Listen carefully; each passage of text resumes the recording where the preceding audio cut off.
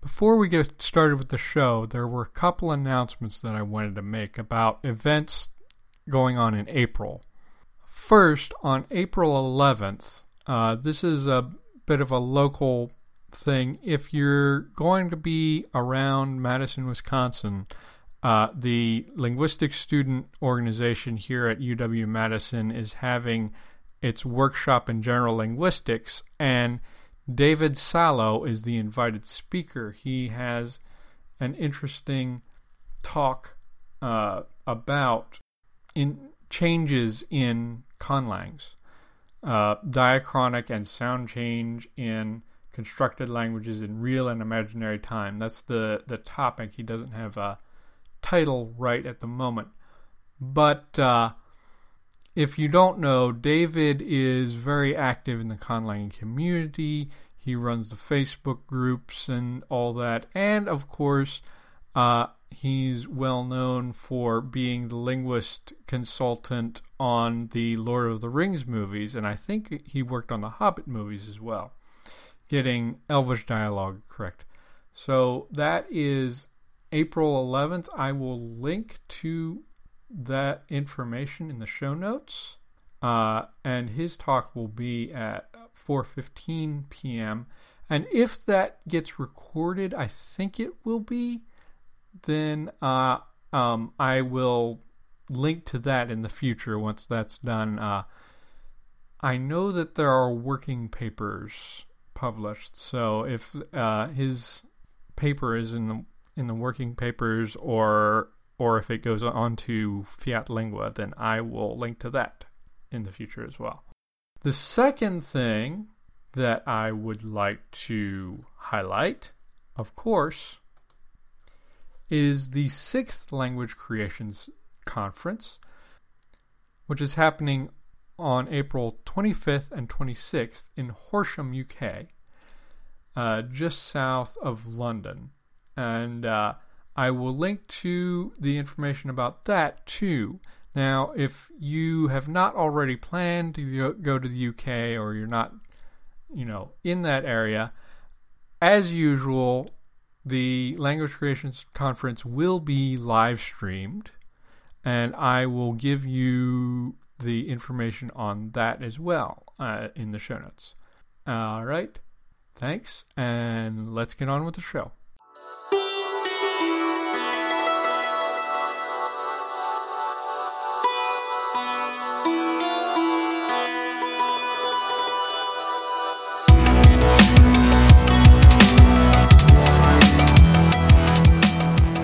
Welcome to Conlangery, the podcast about constructed languages and the people who create them. I'm George Corley. With me down the road a ways is William Annis. Hello. And over in England, we have Bianca Richards. Hello. Welcome back, Bianca. Back for her reunion tour.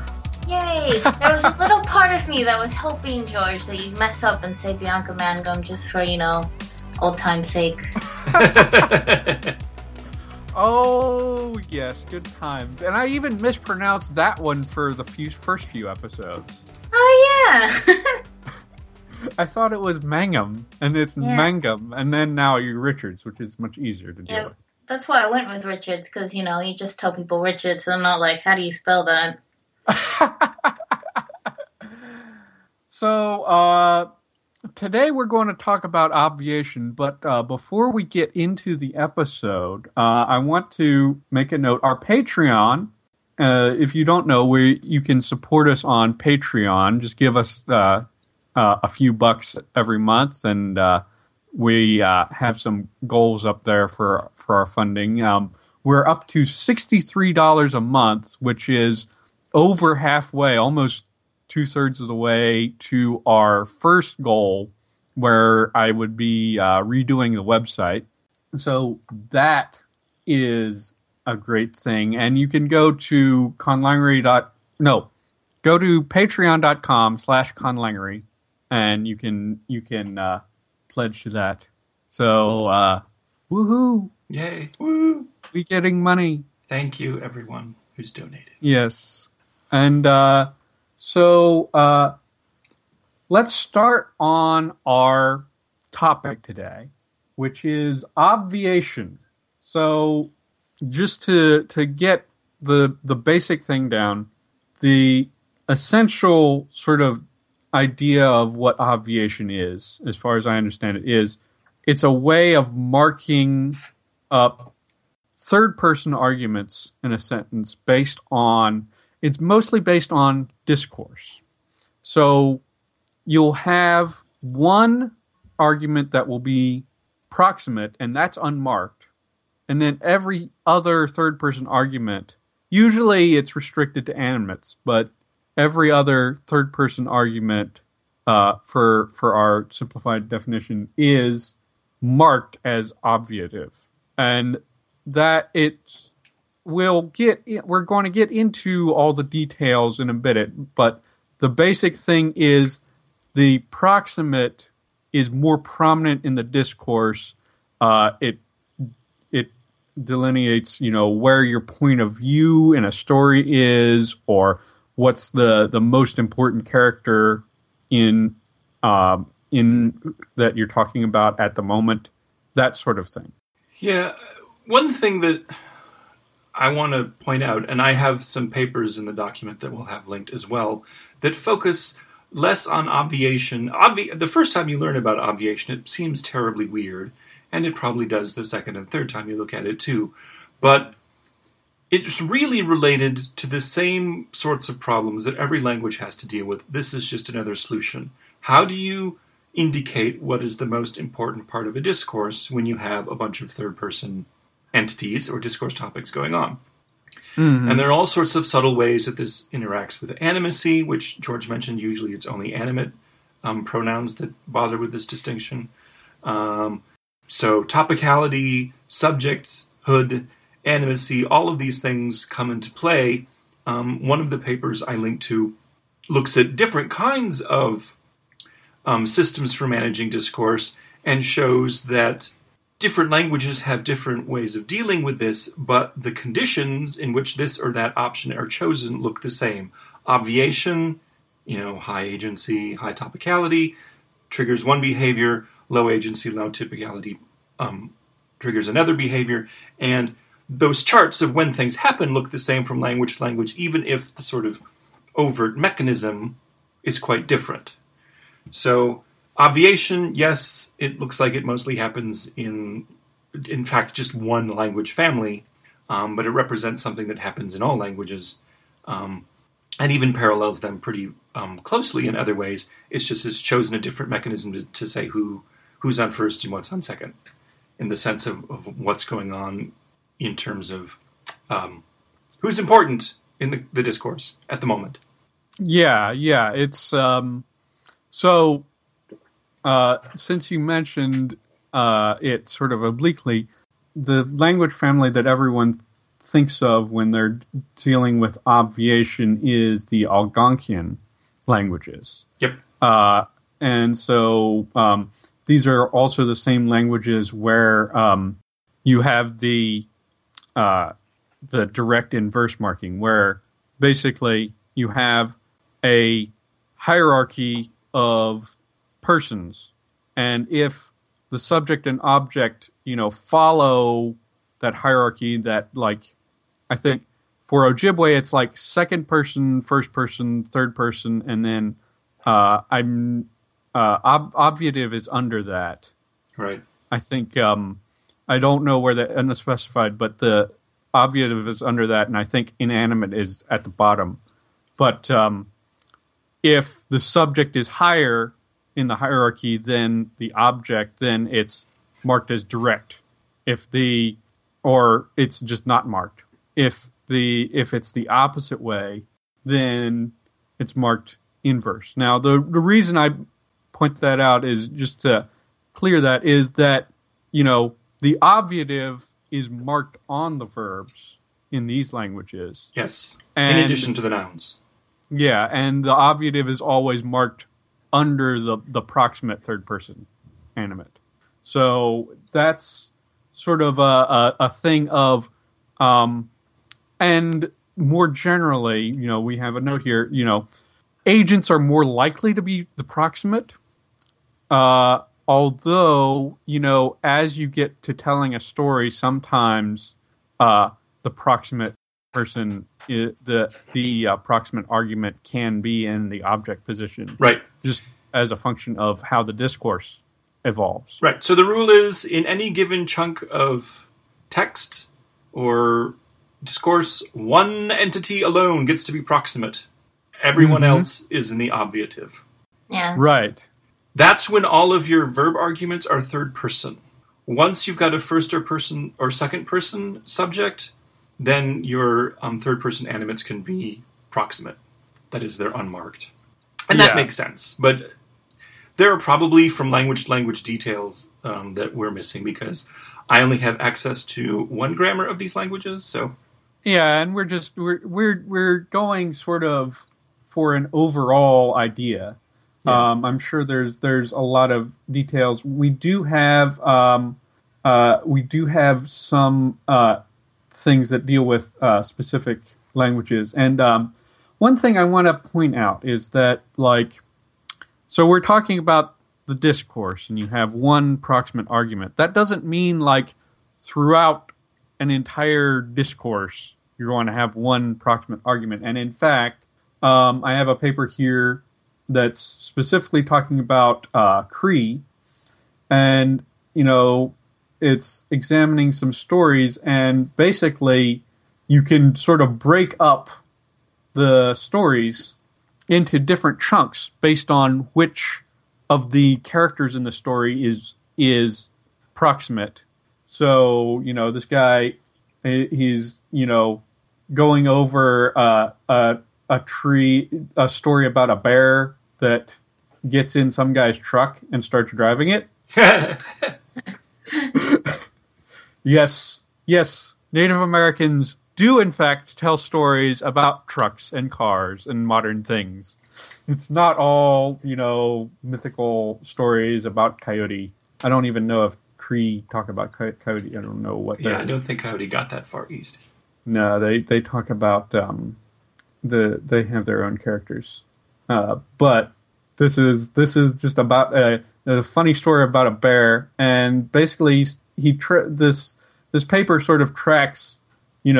There's sections where the bear is where the man is proximate, or the bear is proximate, and it's sort of like a point of view shift. There's even a few where apparently the truck is proximate. Okay. Because that's odd. Because so most of these languages, animacy is encoded in gender, right? And truck has animate gender, so it can be the proximate technically. That's interesting. I don't know. Yeah, See, I don't know. I was thinking truck would be inanimate and therefore shouldn't have it, but I guess if it is, that's how it goes. Well, there's always... Yeah. What? I was just thinking that I should have checked to verify. So in the language that I grammar for, Blackfoot certainly talks about this. And while there is grammatical agency, grammatical animacy rather, semantic animacy matters too, such that it is certain kinds of sentences are simply ungrammatical, even if the subject is grammatically animate because it expects a semantic animate. So that's interesting. So that is interesting. It's since I think there probably is going to be variation if you look at a bunch of these languages. Yeah, because they all have animacy grammaticalized as gender, and they often have sort of weird things of certain things being animate because of cultural importance, like I think snowshoe in Ojibwe is animate. It would have been nice if we had Christine on here, but right. She didn't volunteer for this one. So not to say you're, Well, I'm no expert on really anything, but no, I chose this one because, unlike a lot of topics with obviation, the really interesting bits are kind of more on a discourse level rather than just individual sentences type thing. Yeah, absolutely. Yeah, that's true. Yeah, and William, you had a lot more to talk about with different, like what's more likely to be proximate and all that kind of thing. Sure. So one thing that I just wanted to, we've been talking about the obviative without talking too much about the mechanics. So let's talk about that briefly, and then we can move on. Mm-hmm. Basically, you have two sets of third-person pronouns, the proximate set and the obviative set. Sometimes, unfortunately, the obviative set is called the fourth person. You should never call anything fourth person because that's used to mean about three different things, none of them related. So if you want to... Funny enough, I think that's how I found out about it. Right. Was I looked up this mysterious fourth person and I was like, what? But... Which may or may not refer to obviation. But it's a full member of the system. It has subject pronouns that are marked on the verb. So there's separate verbal inflection. So it is entirely possible to have an entire transitive sentence where all of the third-person entities in that are obviative. So that's important. It's not just some funny marking on the noun that triggers something as obviative or proximal, but it happens in the verb system as well.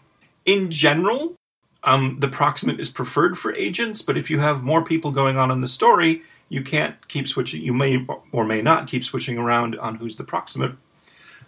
So, you may have a few bouts of transitive sentences where the subject and the object are both obviative. Right. It's again, it's like point of view thing. Sure, it's point of view thing. But, and I mention that because sometimes, certainly when I first was learning about this, I wasn't really fully appreciating that you could have the subject of a transitive verb also be obviative. And suddenly, once I learned that, it became much more obvious how this was a useful tool in managing more complicated narratives and discourse. Your demonstrative pronouns are going to take marking for obviative or proximate. Verbs and nouns. So that covers all of that. There may be some word order funkiness, such that proximate noun phrases are expected to occur before anything obviative. And then, George, you've seen another thing that says that obviatives are dispreferred before the verb. Is that right?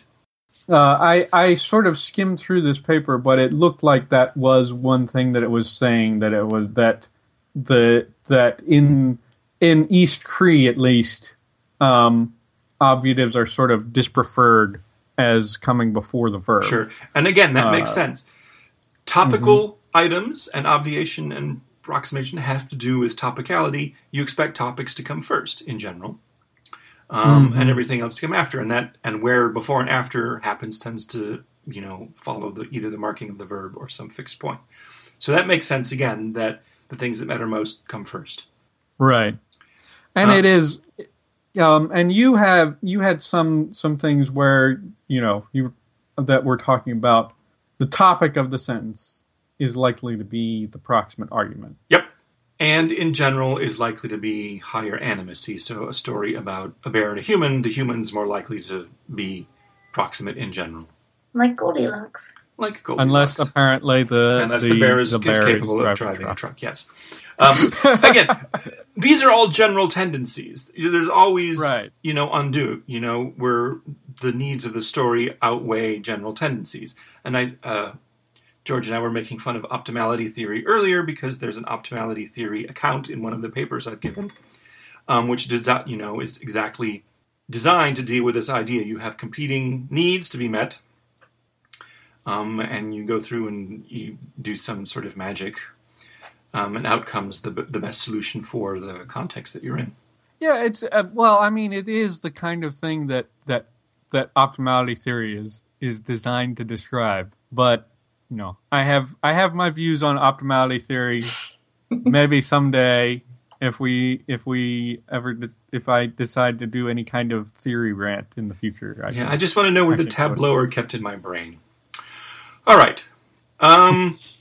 George mentioned the direct inverse systems, verb system. That plays in the role in general. If the subject is the proximate, your verb is normal. If the subject is obviative, you get the inverse. Right, because the proximate is ranked, is right. Sort of higher up. And if you have two obviatives in your transitive clause, then you're typically going to default to direct rather than indirect, inverse marking. Mm-hmm. Which can be confusing because a lot of these languages have non-configurational word order. So figuring out who's doing what to whom with two obviatives might be fun sometimes. Yeah, good. What else was I going to say? And you can have who is proximate and who is not switch, not just from sentence to sentence, but you can even sometimes get it happen across a clause. So that's just something I ran into in my reading, and I thought I would mention that. You mean like between two clauses, like Yes. a main and a subordinate clause? Yes. That's weird. Okay. Well, Like... sometimes that's how you organize the story. Because, I fell down because, and then, there's a bear in the story, suddenly, who matters more than I do for a little while in the discourse. So that doesn't make... And I don't know how many languages permit that. I would not be surprised to find that's different from language to language. Mm-hmm. Here's one mechanical thing that I forgot about. A possessed noun, that is, a noun possessed by a third person, cannot be proximate. At least it can't be in Blackfoot, and it looks like that's true in a bunch of these other Algonquin languages. And that makes sense. Yeah. The other paper that you cited said that, like, it's preferred that the possessor gets proximate. Right. Now, you can have a situation where the possessor is also obviative, but in general, you expect the possessor. And that makes sense. And also remember, this is the third person possessed. My father is perfectly acceptable as a proximate noun phrase. His father is not. Okay. Whose cat? That's mine. Sorry, that's Oscar who's complaining because he can't get in the room. That's fine. He's a Siamese. He talks a lot. That's fine. That's fine. We got cats. You have cats. Yeah. I don't have cats. I guess, do we have other particular things to talk about? We've talked about, the role of obviative in the discourse. I went back because Pahran has obviative, and I started with obviative from the beginning with that language. And, I looked at my translation of the terrible donkey beater story I wrote. Oh my god, the donkey beater. Okay. In an earlier version of Pahran, and I think I made some mistakes in trying to use the obviative. I missed some obviative marking, but it looked like I was trying to do point of view switching with obviative that seems like what we're seeing here. But, okay. Yeah. I think that's why I chose it as well, is because the one conlang that I really work on, or if I had time, would now uses the obviative and inverse. And I just find it so much more fun writing the stories with it. Yeah, it's great. You can. I hope to. I've been writing more test stories, and I'm thinking be interesting to start translating those into it. And so I just wanted to mention here, like we said, most of what we know about how obviation works is based on Algonquian languages.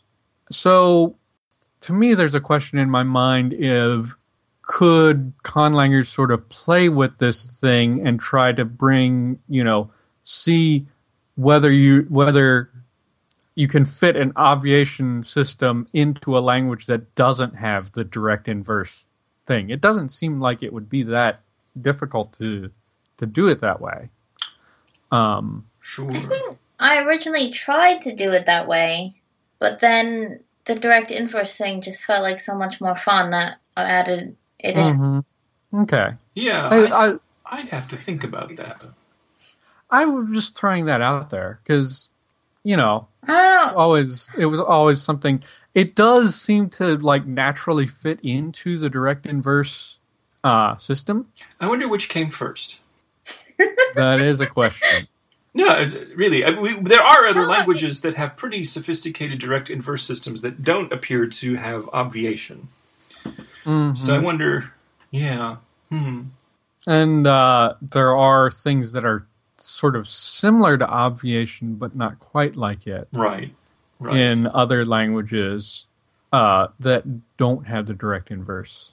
So it's just something to think about. Yeah.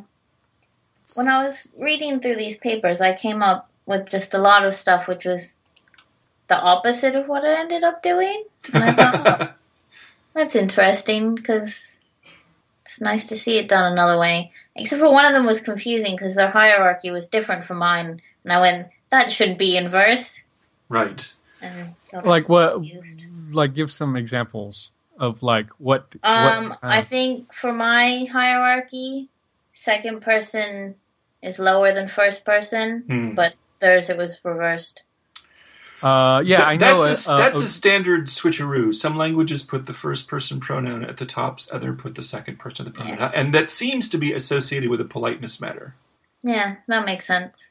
Yeah, Ojibwe does it that way. Is they have second person and then first person, and there are extra things that people attribute to possibly politeness, like the way that you say "I see you" is like you don't have a conjugation that has a first person and a second person in like things where one person is where the first person is doing the other one. What you do is you have a passive.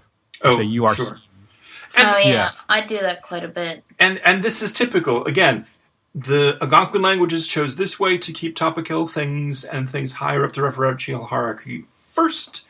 And other languages do trickery, like you have to use a passive in certain circumstances, as you mentioned.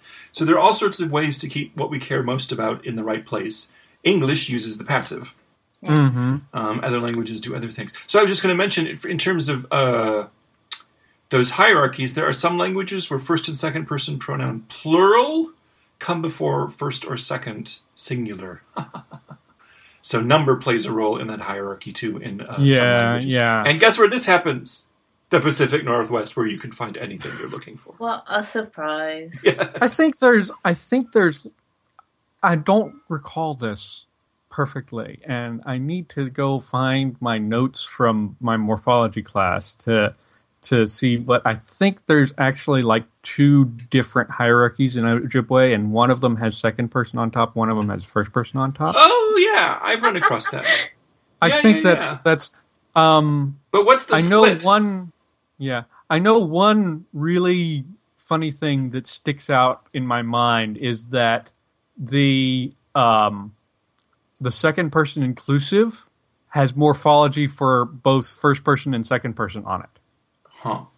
What's the split between the two systems? I mean, where's one used? Where's the other used? That's the question that I don't know the answer to. And someday we'll go over the direct inverse system in detail, I think, and I'll dig up my notes on that. Did we? We've done. I don't know. You tell me. I think we've done different alignment systems, maybe. Different morphosyntactic alignment systems. I certainly know we've talked about this subject in the past, but whether or not it got its own episode, I can't recall. I don't know. I think it could get its own episode, because when I learned about Ojibwe, I learned that, the version of this system that you see in like Klingon seems like very simplified. I don't know. Maybe some of the languages Klingon really do it have that a way. direct inverse system? It's supposed to, I think. Really? I know it has but it's polypersonality. but it's weird. So yes. I'm sure the one that I have set up is like the most rudimentary, the most basic system you can get for it, because it's not sophisticated in any way.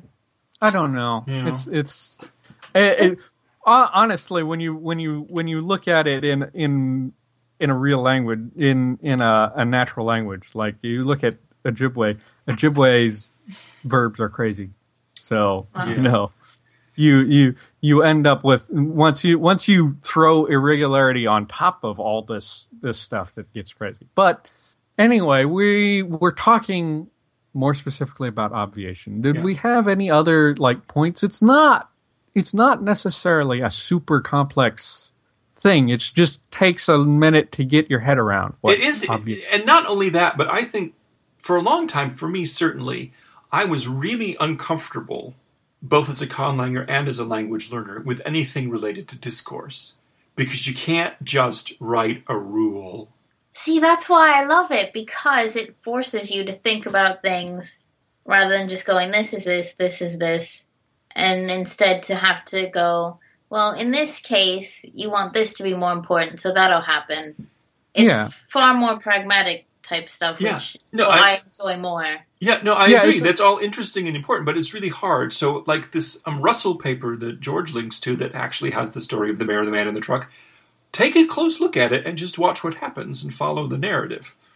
And that will give you a lot of insight into what is going on. And what I love about the horrific donkey beater story is that you have to come up with a tool in your language to manage all these different discourse topics and who's central at any given moment and who's doing what to whom.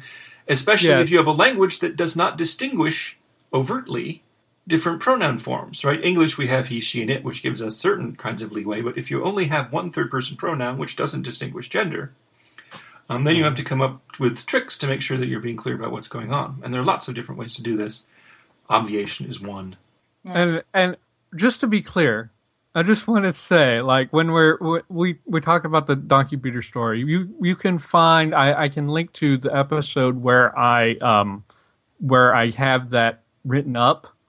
But so I just want to say, I wrote the donkey beater story to be that way in order to make sure that people have a way to differentiate who does what to whom. It was actually specifically for that episode because of, we were talking about that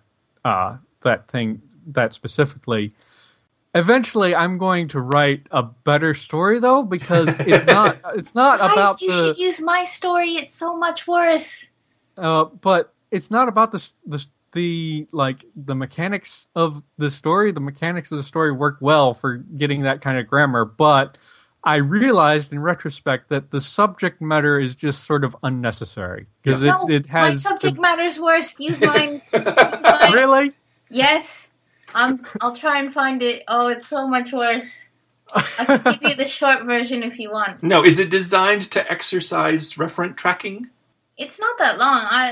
It's basically the same thing as the donkey story, but instead of being a donkey, it's a person's wife. Oh no!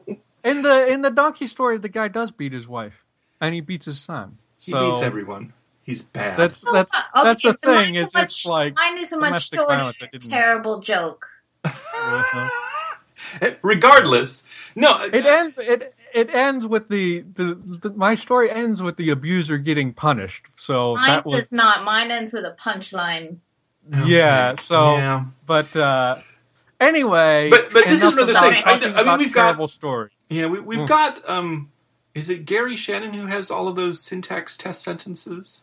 That's a very useful tool. Sure, but my point is, we have things like that are great to let you go through, and it sort of shows you how things are working in your language, and might show you where attention needs to go. But there aren't really, except for the donkey beater story and another one George has come up with, short things to translate that really let you know how your discourse management in terms of keeping track of multiple third persons things going on. We don't really have good material to test that, which is why I'm hopeful that George can come up with some more stories that don't involve abusing poor animals.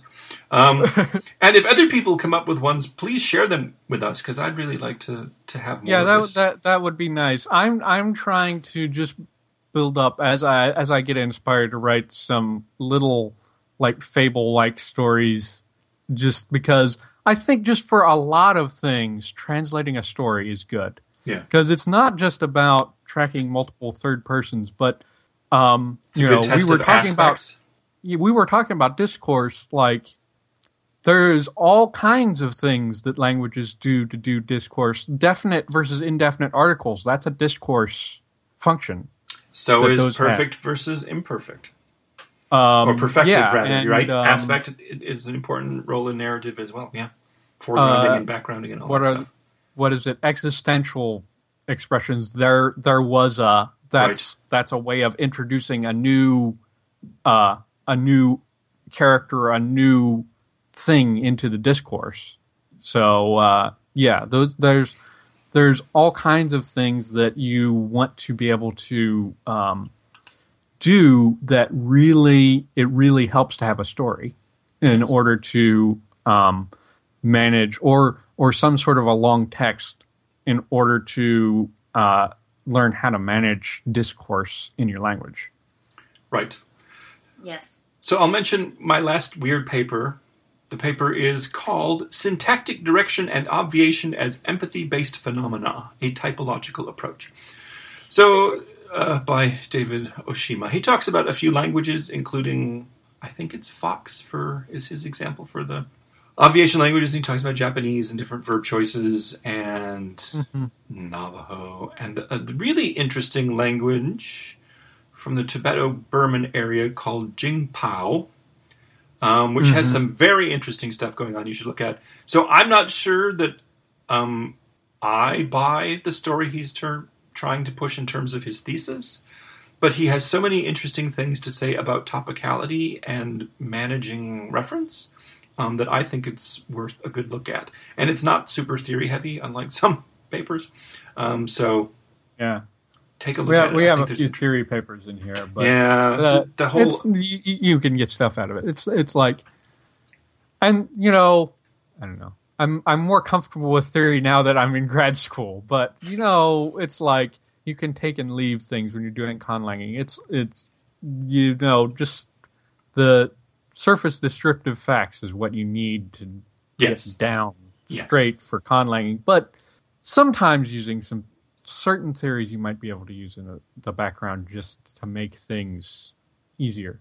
But anyway, just if you understand how it works. But what was I going to say? So that paper is talking about empathy being related to... An empathy hierarchy is what he's proposing instead of an animacy hierarchy.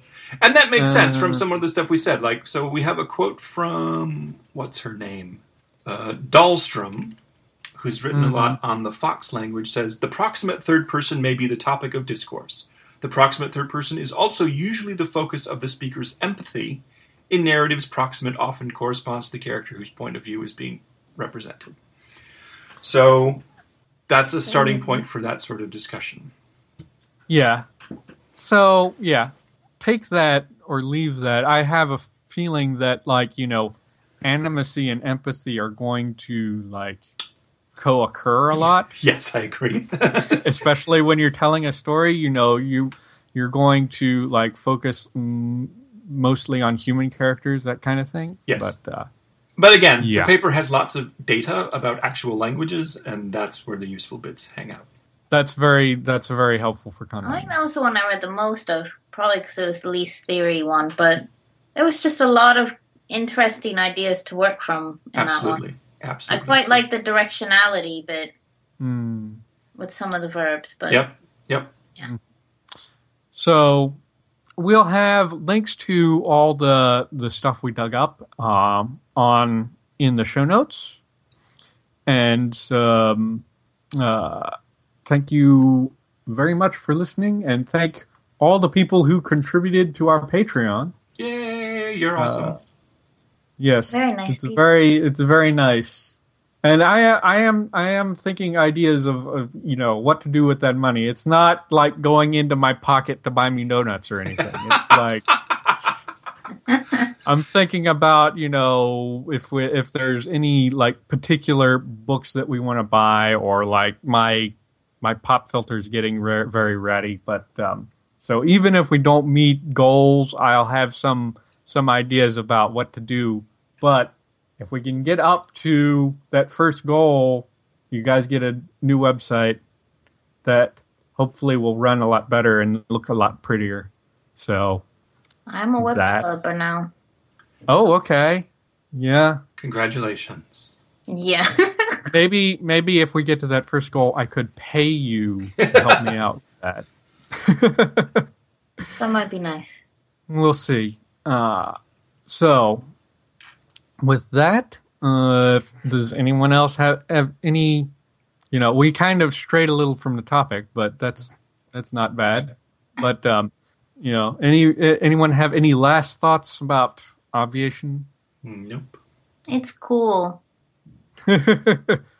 I highly suggest people read about it and actually really seriously consider it if they want to put it in the conlang. There's a lot of different things you can play with, and I think if you want to do it, it's going to be very helpful to you to start to think about it in terms of story structure and discourse structure and getting straight who's doing what to whom, because that really is what Obviation is about prominence in discourse. So with that, I'm going to say thank you all and happy conlanging. Thank you for listening to Conlangery. You can find our archives and show notes at conlangery.com. Follow us on Twitter, Facebook, and Google+. All of those are Conlangery. You can support us on Patreon at patreon.com/conlangery. We would especially like to thank Ezekiel Fordsmender, our latest $20 a month patron. Web space for Conlangery is provided by the Language Creation Society, and our music is by Null Device.